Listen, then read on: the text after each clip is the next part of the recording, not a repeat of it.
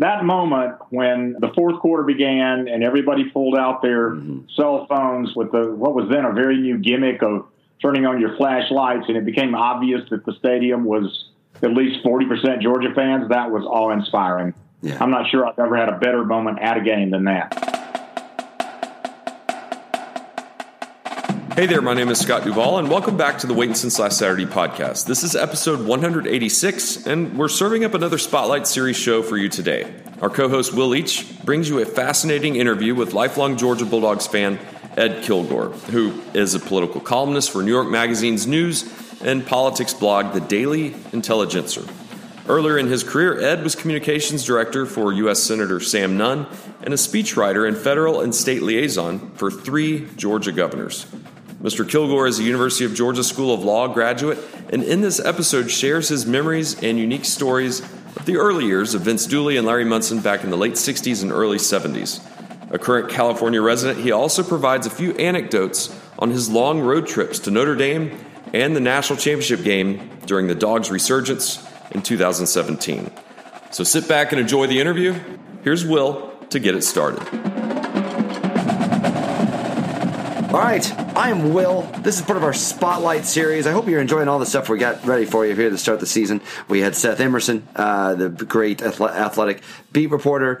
We've had Wes Blankenship from the local Atlanta News. I think we've got people all over the place, for crying out loud. We got Amanda Mull, who writes for The Atlantic. She's coming on with Tony here pretty soon, fellow Georgia person. But today, very exciting. My colleague, though we've never actually met, though I guess in today's virtual journalistic world, whoever meets anyone, I have editors that I've worked with for years that I've never actually looked at and may in fact be fictional.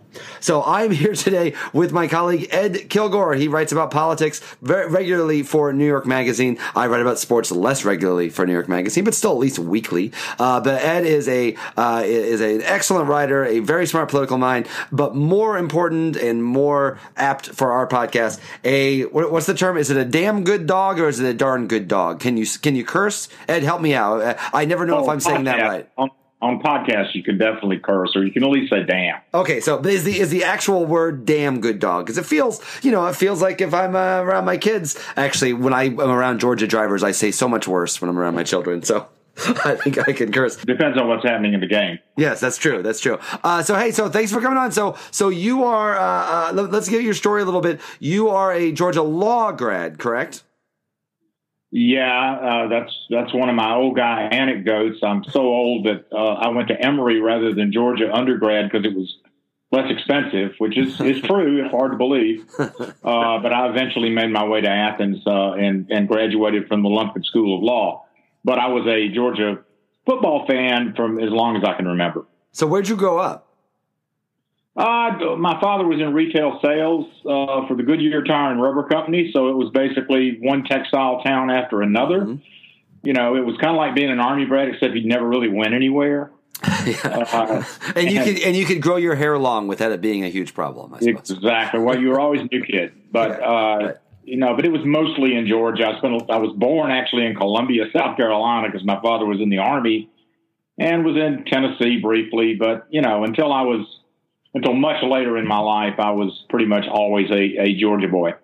Everybody has their formative time where they became a fan of a sports team. For me, the Cardinals is when they had Ozzie Smith and Willie McGee and Vince Coleman, and that was what made me fall in love with the Cardinals and fall in love with baseball. What made you fall in love with Georgia football? What's kind of your first really kind of obsessive Georgia football or Georgia sports memory? Well, I have sort of two answers to that. The first one is I knew from a very early age that I wasn't going to be a hell of an engineer because I couldn't draw a straight line with a ruler. And was pretty bad at Tinker Toys. So the flagship university that always attracted me was University of Georgia. The game I really remember first is a very famous one, the 1965 Georgia-Alabama game, which I watched on a TV in the showroom of the Goodyear store my father managed in LaGrange, Georgia at the time. That was the first signature Vince Dooley win. And the big play that everybody remembers was a flea flicker play. I said that right, I think. Yeah. In which a Georgia receiver, who was probably on a knee at the time, but who cares, a lateral to Bob Taylor, who was from LaGrange, and we got the winning touchdown. And again, that was when Vince Dooley started becoming an icon to Georgia fans. By the way, that was a year before Larry Munson arrived to do Georgia play-by-play. The broadcaster back then was a fellow named Ed Thelenius, who was a local sports guy for an Atlanta TV station. So I'm always curious about this because, I always find this is a sidetrack thing. Whenever there's a new broadcaster for a team, everybody always immediately hates them and then eventually just gets used to them and eventually they do it long enough that they're beloved. Did people like Larry Munson when he first got there? Or were they like, who's this new guy? Well, we didn't have, football blogs and comment threads and that sort of thing. I mean, I liked him right away. I think he became popular right away. And I'm sure even though you're a fairly recent addition to the Bulldog Nation, Munson really did sort of infect how Georgia fans view the game. There's a sort of inherent paranoia, pessimism that Georgia fans always exhibit that some even call Munsoning. And that's certainly deeply inbred into my own soul. I've missed two of the really most important games in Georgia football history because I assumed we were going to lose. But you just didn't watch them at all? Well, I'll go ahead and mention the two examples. Please do. The greatest Georgia comeback in program history was, I believe it was 1978 when Georgia was playing Tech in Athens. I was at the game and left at halftime because Tech was just beating the crap out of us, and walked up towards the law library, which is quite a hike up a hill up on North Campus. And there were all these unearthly roars going on as I headed up the hill. I wondered what was happening. And it turns out Georgia came back, won 28-27, and I missed all the exciting stuff. Even more poignantly, the 1980 Georgia-Florida game, which I was watching at Manuel's Tavern. It was a iconic watering hole in Atlanta.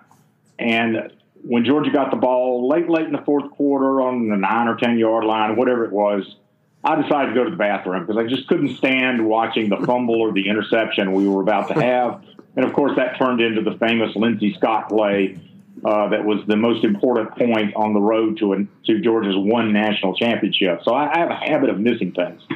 Okay, so I want to get, because I want to spend as much time as we possibly can talking old Georgia stuff, because Tony and Scott have been obviously fans for a lot longer than me, and I feel like I'm learning it all. Like my first real hardcore Georgia memory, sports football memory, is being at my apartment in New York, and we watched Georgia games, but to me the primal visceral understanding of what it meant to be a Georgia football fan was we were on the 13th floor to the 22nd floor of our apartment building in Brooklyn, and when the play happened in the 2012 SEC championship game, my wife almost threw an office chair through the window 22 stories down onto unsuspecting Brooklynites below. So I never connected that to Munsoning before, but I suppose that makes a certain amount of sense. But we want to go back through some of those. But I want to get some of your bona fides as just kind of tell us who you are. Like you obviously you write about politics, but you've been involved with politics for forever, right? Both in Georgia and nationally. Well, not quite forever, but close to it. Yeah, okay, I've sort of had three careers. First, I was a staffer to 3 governors, a senator, and a couple of state agencies. So I did political, federal-state relations work and speech writing. Then I went up the Yellow Brick Road to Washington for a while and worked at a think tank and a political organization. And then at the worst possible time in human history, I migrated over into journalism late in the day when everything was falling apart and became a full-time writer.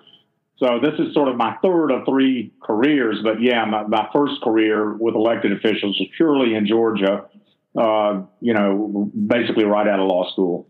I never really wanted to practice law. And you worked for Sam Nunn, correct?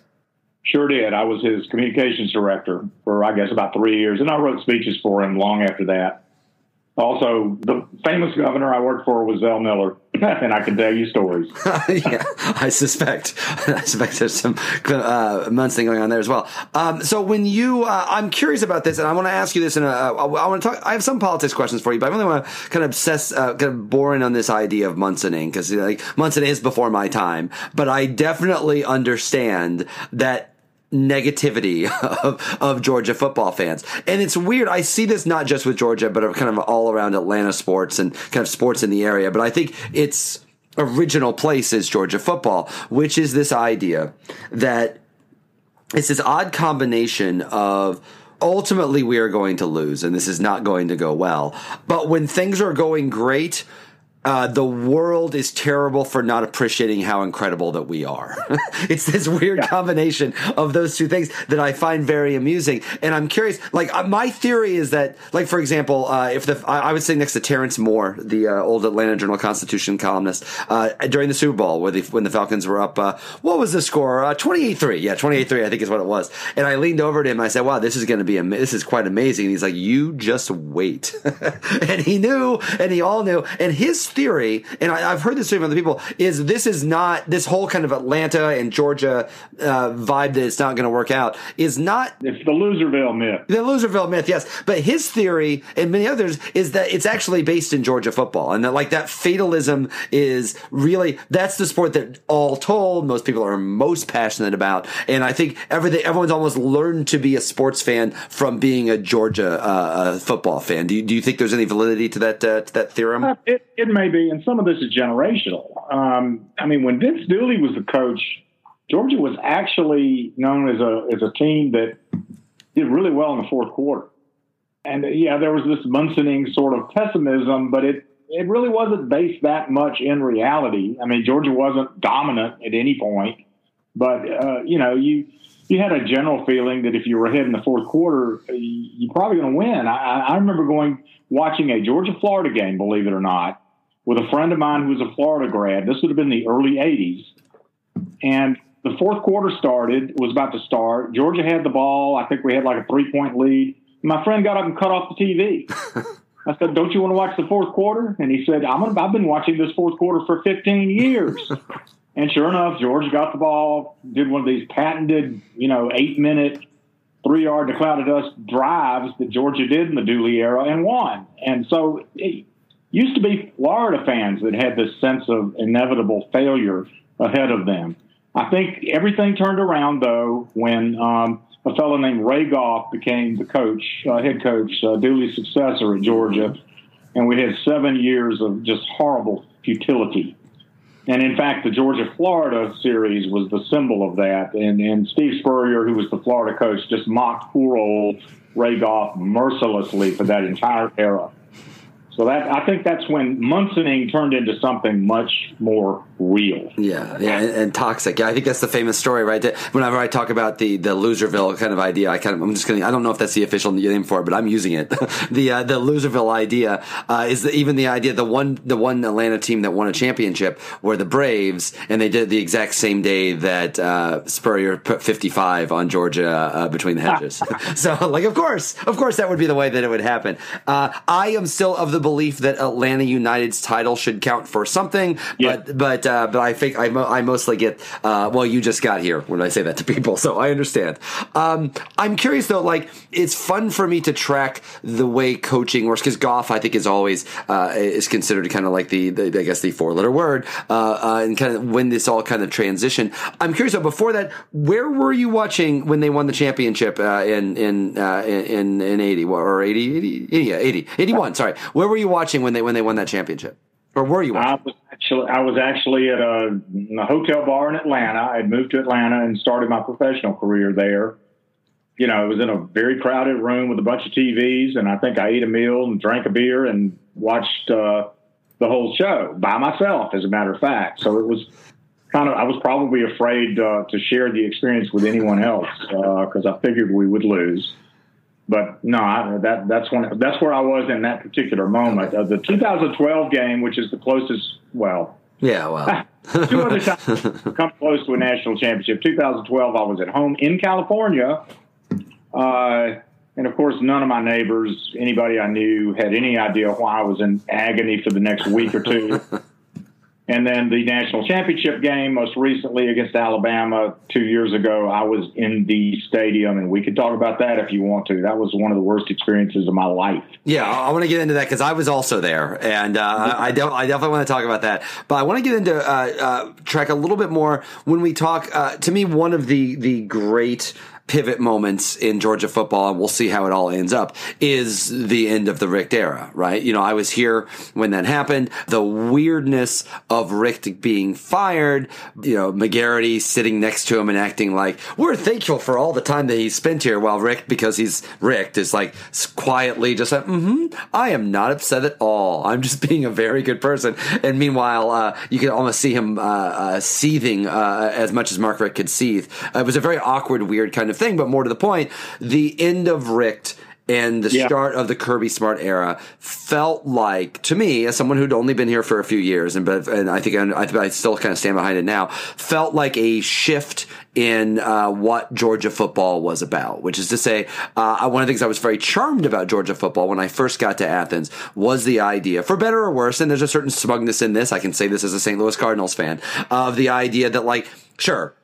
Auburn will do whatever it can to win, and Alabama will do whatever it can to win. But here at Georgia, we have the Georgia way. Things are different here. We have a certain code that we will, a certain class that we won't be a part of. Now, I'm not saying they've suddenly become classless jerks when Kirby Smart has gotten here, but certainly there is a higher emphasis on winning that championship, on becoming like Alabama. And my theory for this has always been not just because Georgia's gone so long without a title, but they've watched Florida win one, and Tennessee win one, and Auburn win one, and even Georgia Tech win one in the time since they've won one. What did you think when the Richt to Kirby move happened? Did it feel like you're Georgia? Were you happy about it? What was kind of your take?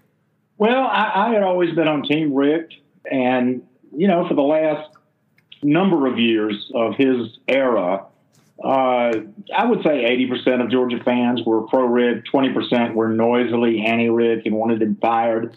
But it was something very distinct that happened the year he was fired that I think flipped a lot of us, myself included, into the this has got to end ranks, and that was his hiring of Schottenheimer as offensive coordinator. It was widely panned at the time as a disaster in the making. Everybody I know predicted it was not going to work out. It did not work out. It was a disaster. It cost us a couple of key games and some real embarrassments. And it was sort of the ultimate sort of validation of those who said that Richt had let the game pass him by. And people have forgotten that he, at one point, was considered a great offensive innovator. So when he hired this schmo, who had done rather poorly in the pro ranks to run the Georgia offense that Mike Bobo had run very successfully for a long time, it really did feel like something needed to change. So I was not really upset when Richt was finally fired, though. To tell you the truth, I was shocked. He felt so entrenched here in a lot of ways, and he is one of the greatest people on the planet. Yeah. So, yeah. But I don't think there was a widespread feeling in the fan base that we've got to be just like Alabama now, sort of the way Auburn always is. Mm-hmm. May be wrong about that, but I didn't care. To this day, it's okay with me if our current level of success is fine with me if we never win another national championship. But I know a lot of fans agree with that. But I don't think I don't think this new Alabama thing is quite as deep a motive for Richt leaving as some think. He really just had gotten to the point to where he was making too many mistakes and they were too visible. That's an interesting perspective on that because, I like that idea because I've always been of the notion that, like, if your team wins 10 or 11 or 12 games a year and you never win a title, well, those are 12 days a year that you're happy that you would otherwise be sad. And so, therefore, it is a net positive in your life. And to be fair, I'm coming this as a fan of the University of Illinois football team who, if they get 4 wins, it's a step forward. We remember Butkus. Yeah, remember Butkus and we had, honestly, 2 of the 5 most famous college football players of all time, Dick Butkus and Red Grange, went to Illinois. So I will take it. That's it. Nothing else happened after that at all. But anyway, and that was your line. I think if Georgia ever gets the monkey off its back by winning 1 national championship, maybe the fan base will calm down and we could be perfectly happy with, just being in the picture every year. I hope so. Yeah, ask Red Sox fans about that. That did not that did not calm them down very much. And certainly, and to me, like being here, it does feel like there's been an elevation of like the fact is we've discussed this a little bit on the other shows. If Georgia wins. The now minimum is Georgia has to make the SEC championship game. Otherwise, the season is a disaster. And it was only 2 years ago that I was at the SEC championship game when they beat Auburn, and we're going to get into that season just in a second. It was people were elated that they were actually there because it had been a few years and it had been so kind of frustrating. And all these years they should have made it, and the SEC East was down, and they finally made it. And to think that it's only been essentially like a year and a half since people were so elated to be at the SEC championship game, and now it feels like ugh, SEC championship again. Wake me up when we get to a playoff game again. And I think part of that is because, and this is where we're going here with this, is that 2017 season. It was beautiful. Like it was beautiful, and it was not just. It was a combination of a lot of things. Of a combination of a great the players you loved under Rick and all like this new oncoming juggernaut that Smart was recruiting. So you had like beloved young old players and exciting young players. You had a road game at Notre Dame. You had the revenge tour against all of these other Tennessee and all these teams you got to wipe out, and then you get the SEC championship game in Atlanta, and you get all this like kind of, and it's a wonderful game and so on. And I feel like when a season like that happens, when you don't win a championship, and we may remember how that didn't happen, everything else can't help but be downhill until you win a championship, right? Like fan expectations are always, things have to keep getting, that's kind of the America problem, right? Things as they are never good enough. You always have to get better and bigger and stronger or so on. And I think that season has set a level of expectation that even the greatest coach in the world, which I think Kirby Smart's one of the best coaches in college football, it's almost an impossible standard to live up to. Yeah, that's probably true. I mean, it wasn't just winning the SEC championship. You also had in the Rose Bowl, of course, which I'm still upset that even though I live in California, I missed that game. That's a long story.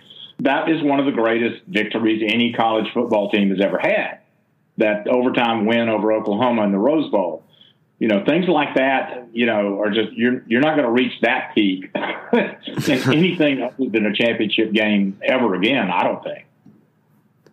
So you were at the national championship game. Now, I was fortunate because I was press. So I got in 4 hours early, because I suspected it might be an issue for a lot of people. And it was, because remember, it was raining, it was freezing, it was terrible, and Trump was there. What was your experience like at that game? Well, because we missed the Rose Bowl, ironically, because we had family visiting from Georgia who were not football fans, we had to go to the national championship game. So, we flew back to Georgia, and we both still have family there, my wife and I. But we sat in the San Francisco airport on StubHub trying to decide whether we're really going to spend that kind of money on tickets. And then we decided to do it, and then we realized what an enormous fees StubHub charges. And we still bought the tickets. So, and as you recall, yes, the weather was horrible. It was one of those patented Atlanta ice storms. We were staying with my wife's family in Cartersville, and we felt like we had to get a hotel room in town, or we might miss the game because of the weather. So we did that, paid another fortune. We both come down with these horrible colds. And, we finally get to the stadium, both of us just sick as any kind of dog, in the freezing rain. And because Donald Trump was there, who I'll just tell you a secret, my wife and I are not big fans of his. Because he was there, they put up, mags that you had to go through, and it slowed down the whole process by like 2 hours because they shut off one entire entrance. So after all of that, after all the money, sick as you can imagine, we get into the stadium. That was all kind of cool. We actually sat in the Alabama section because the tickets were a little cheaper. And then that game happened. Yeah. And afterwards, we had wound up for having to walk back to our Midtown hotel, sick, tired, disgusted. and that took another couple hours. So it was not a fun evening or day, and I'm not sure we're ever going to recover financially from that. Yeah. It was funny. I actually thought it was telling last year. Tickets for the SEC championship game were a little cheaper, and and nobody wanted to go to the Sugar Bowl because, frankly, people spent so much money on the Rose Bowl and the national championship game and all that came with that I think they were like, okay, that's my budget for Georgia football for the next 3 years. And I get it. We'd already spent a small fortune going to the Notre Dame game. Oh, right. Which was actually obviously a whole lot of fun. Were you at that game? I was, and it was a blast. And I'm a Midwesterner originally, so seeing all my friends from Georgia be so warmly welcomed in that fresh-faced Pete Buttigieg South Bend fashion made me very warm-hearted and very happy. And then the game itself was obviously great. Well, the funny thing is, I met Mayor Buttigieg 2 or 3 weeks before that game. I interviewed him for New York Magazine, him and a bunch of other mayors, and I dropped all sorts of big hints about how I was going to be in South Bend, hoping he'd say, well, come on up to the box. No dice. No, that's good try. He didn't go to school there, so maybe he doesn't have any kind of alumni privileges, but no, it was a blast. We actually did a road trip all the way from California to Iowa, hooked up with some Iowa friends of ours who were Notre Dame fans and went to South Bend with them. So, but that moment when the fourth quarter began and everybody pulled out their cell phones with what was then a very new gimmick of turning on your flashlights, and it became obvious that the stadium was at least 40% Georgia fans, that was awe-inspiring. Yeah. I'm not sure I've ever had a better moment at a game than that. Yeah, it really is. And to me, as I said, as someone who's really only been a Georgia fan for 10 years or so on, that's what I love about being a Georgia football fan it is, I mean, I know we're at an age where you're supposed to get mocked for saying this, but it is different. It is different. There is a community to it. And when your team hosts Georgia, you know it. I'm going to see them play, Vanderbilt. I'll be there. I'll be at the Vanderbilt game for over Labor Day. And that place is going to be 80% Georgia fans. Could be. And plus, on top of everything else, we've got Uga. Yes. Barely. We barely have Uga after the bowl game. That got a little hairy there for a second. Have you met Uga yet? I've seen Uga a few times. I've seen him around. It's funny because this is actually kind of funny. I did not realize this until I got here, but there are also backup Ugas. There are backup Ugas. There's if you bought a program not this year but the year before, there was a picture of me and my family in some sort of it was like a promotional thing for the university, and it's just a picture of us pulling our children and Uga in a wagon behind us, but it was not the real Uga. And I'll have you know, I let that dog know that I was disappointed in his impersonation. He was an imposter, and I screamed at him, and he didn't care. Well, it's kind of like, a monarchy or something. You have to have backup Ugas because you can't be without one. Yes, exactly. But second. They're like the universe crumble. They're like the Saddam Hussein impersonators to make sure that if they're going to get taken out. Or wasn't there a Richard Dreyfuss comedy from years back that was about that idea?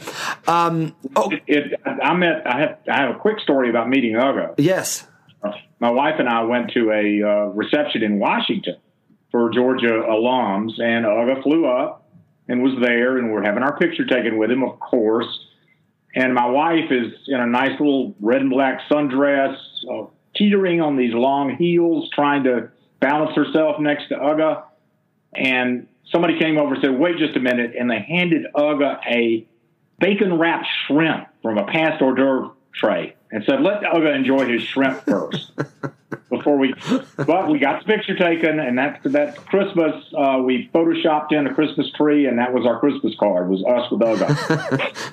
That is definitely one of those moments where you're like, oh, this is obviously going to be our Christmas card this year. Uga is here. So a couple of things I want to talk just a little bit. I don't want to get people love it on this podcast when I get political, so I'm not going to go too much down the rabbit hole. But I'm curious. You and I were kind of emailing back and forth after I wrote a piece for New York Magazine a couple weeks ago that was ostensibly principally about Dabo Swinney, but and certainly Clemson fans saw it exclusively as Dabo Swinney. But for me, it was more kind of a college football curtain raiser for the season. And look how, to me, Swinney, I think obviously has tons of issues, but I think he's kind of the avatar for a lot of the issues of college football. And it was weird for me that like South Carolina fans or even some Georgia fans would like send the piece out and be like, aha, see, Clemson stinks. They're terrible. Take that. Your coach is horrible. And I'm like, well, for what it's worth, if you're a fan of college football, your coach is probably very similar to this. Dabo's just a little bit better at it than yours is. And I'm curious, one of the things, the lines I put in that is that like,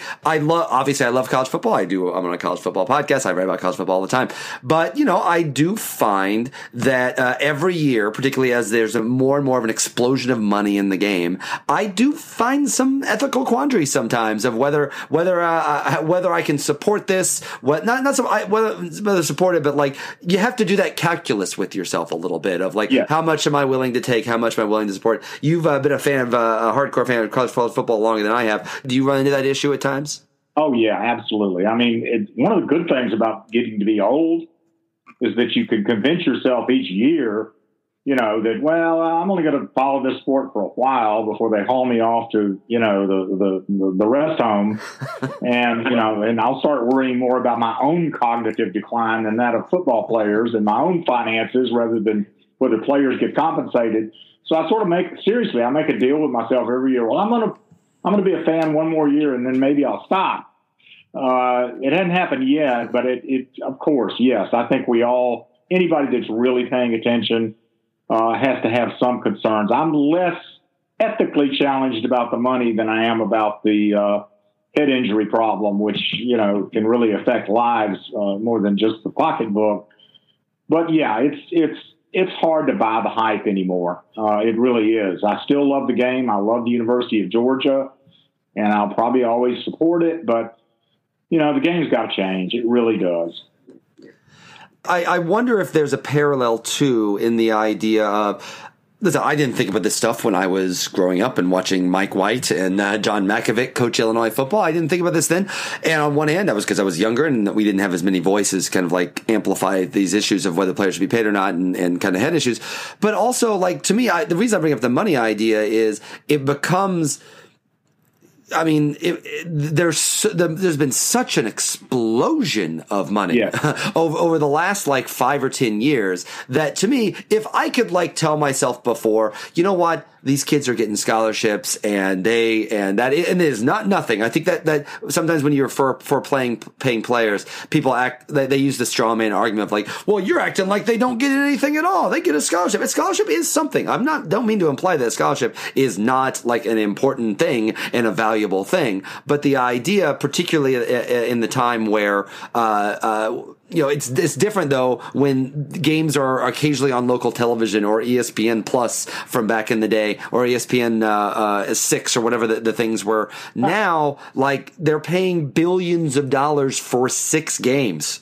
And the assistant coaches are making so much. Like as I wrote in the piece, Clemson has 3 assistant coaches making more than $1 million.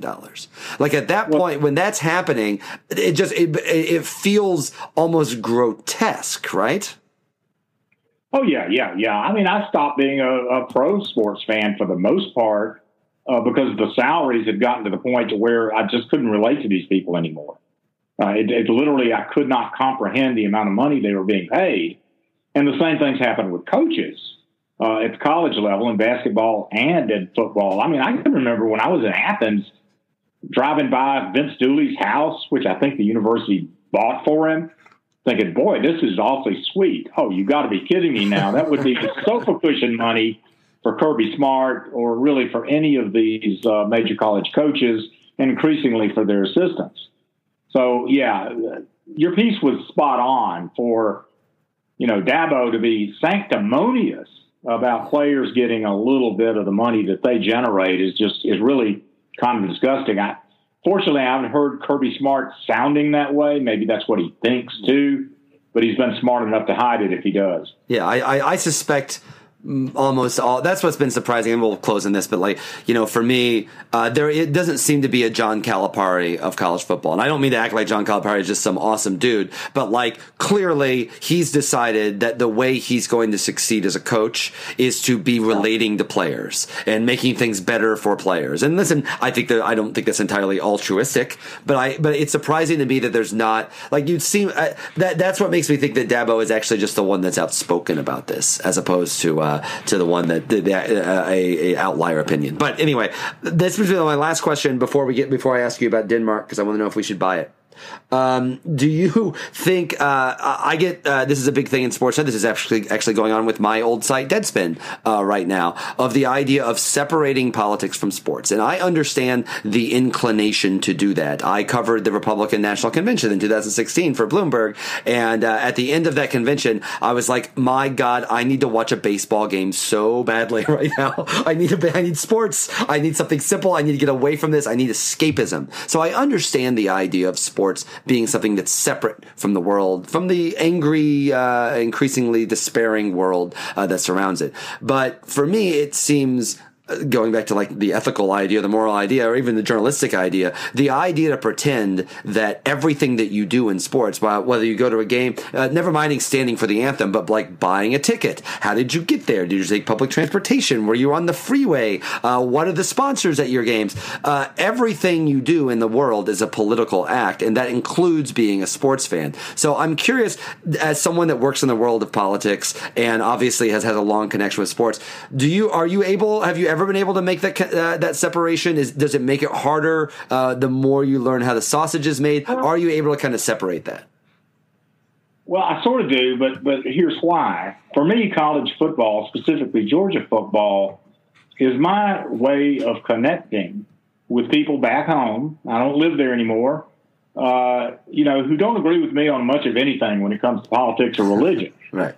But they're my people, we're from the same stock. We come from the same places, and I can actually get along with them just fine as long as we're talking college football. It's sort of what I think Jews from Eastern Europe call finding your Landsman. It's people from the same old village back in Latvia or wherever.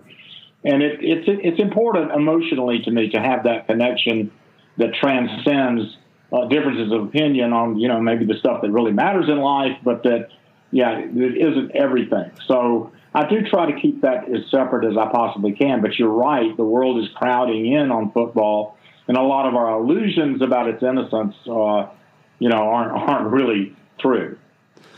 So are you going to make it back for a game this year?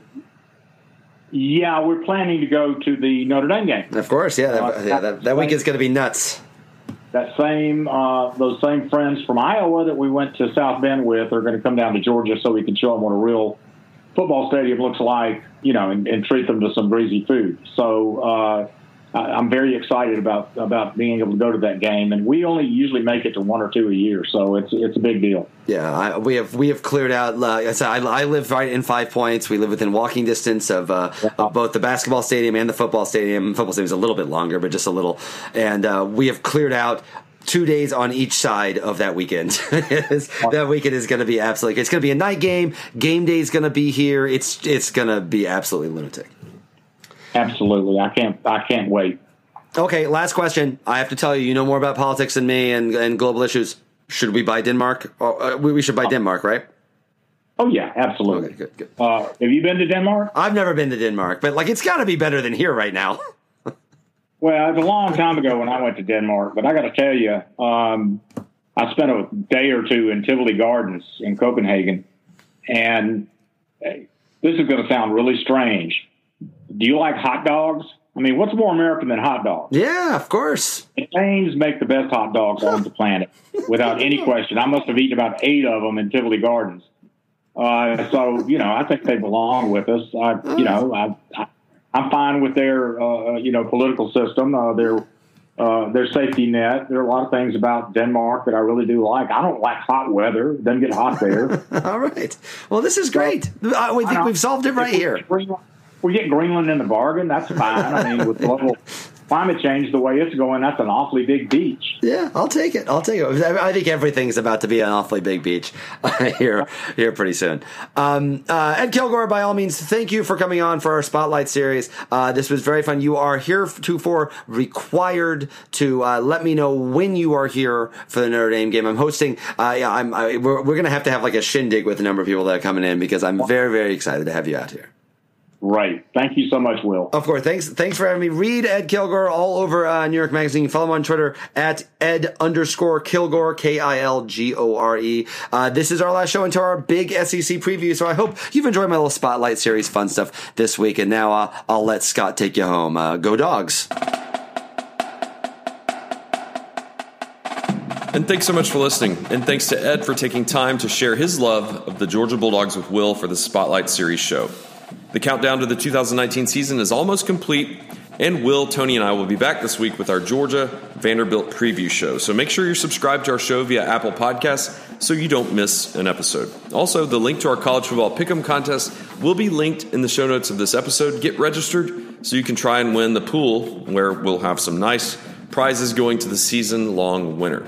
And that's it. Have a great weekend. We'll see you on campus very soon. And as always, go Dogs.